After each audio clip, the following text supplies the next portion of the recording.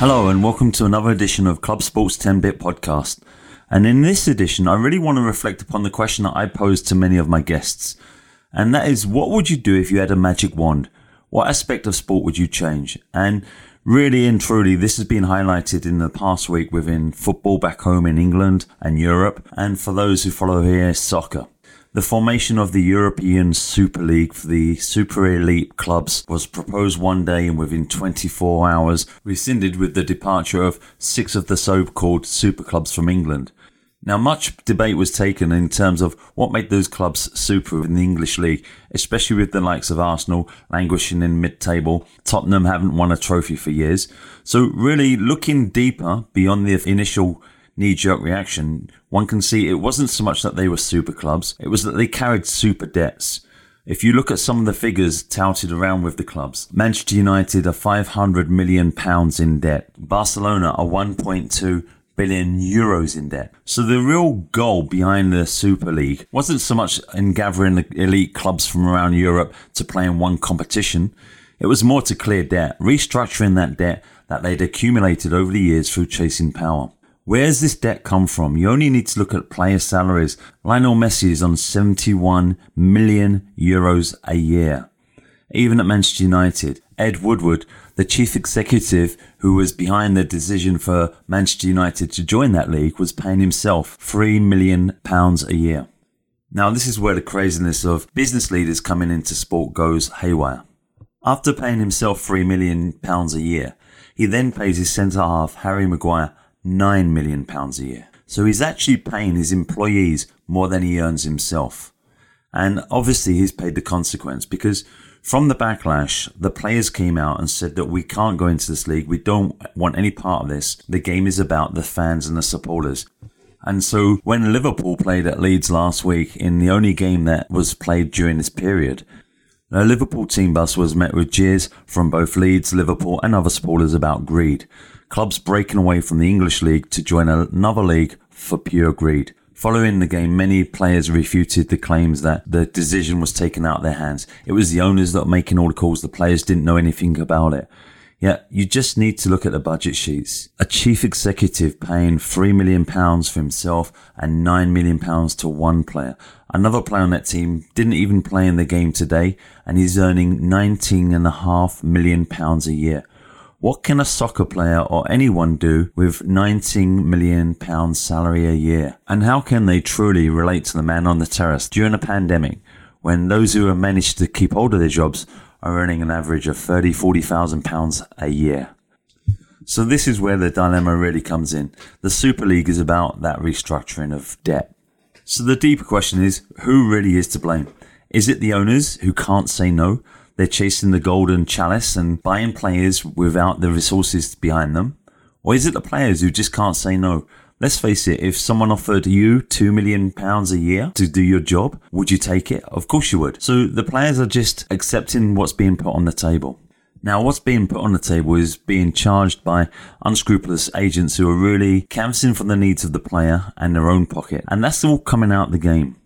Everyone wants to win the European Champions League, but every year there's only one club that can ever win that. A lesson I learned many years ago following my team and seeing them lose week on, week out, and realizing there can only ever be one winner, yet everyone seems to want to get ahead of the curve and be that winner.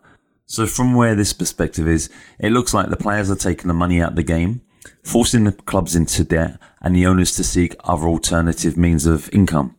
So let's look at the players. And yes, it is a short and a very unpredictable career, and they want to make hay while the sun is shining. Yet £10 million a year. And yes, I hear the argument that is only for the top level players.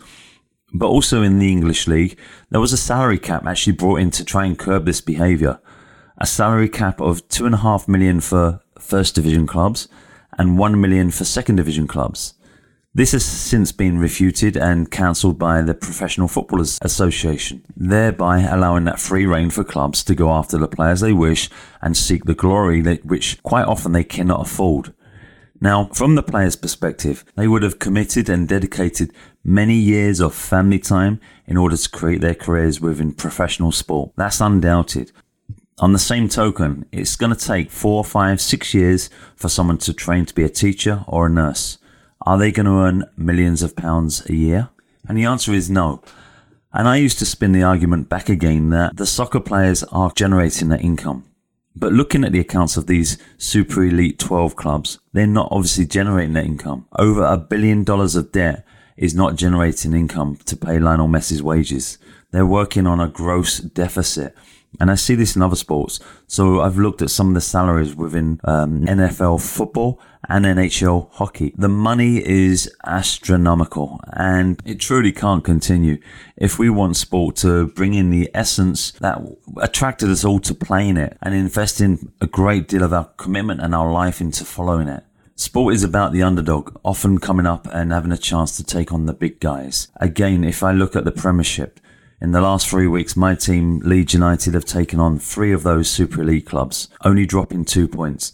Next week, we take on Brighton in the lower reaches who are fighting for relegation.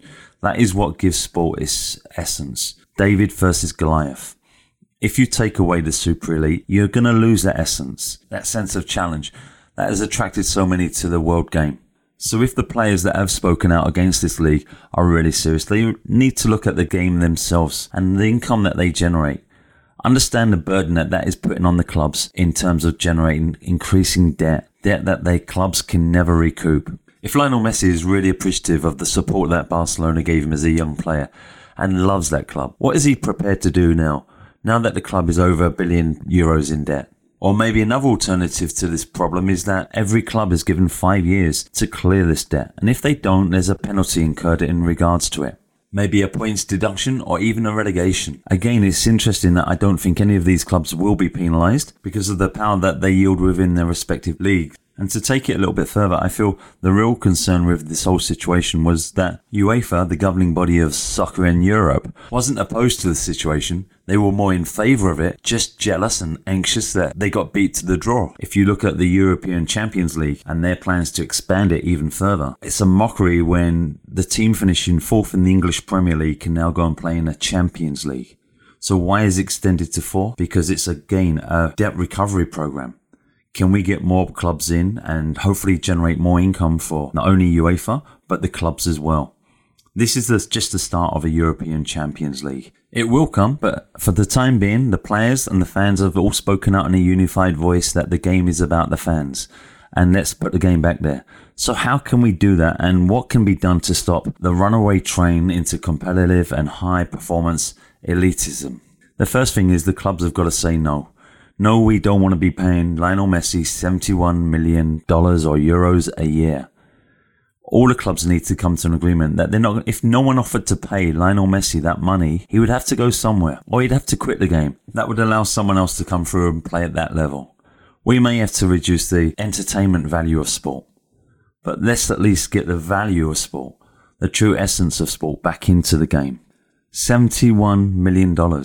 How many lower level league clubs could that help fund? What was proposed by the ESL was the same as the English Premier League. It was always set up as a method of pulling away and ensuring greater income for those clubs in the top level. None of it was filtered down to the low levels. If it was, then Harry Maguire could have maybe helped Bury and Macclesfield, 2 clubs on his doorstep, survive. £9 million and those clubs have both gone to the wall. So again, what is the solution? How can we get sport back to the fans? And maybe one suggestion would be, and a quite radical one, as fans of clubs in the Premiership, followed them all our lives, could we go and support those lower level clubs?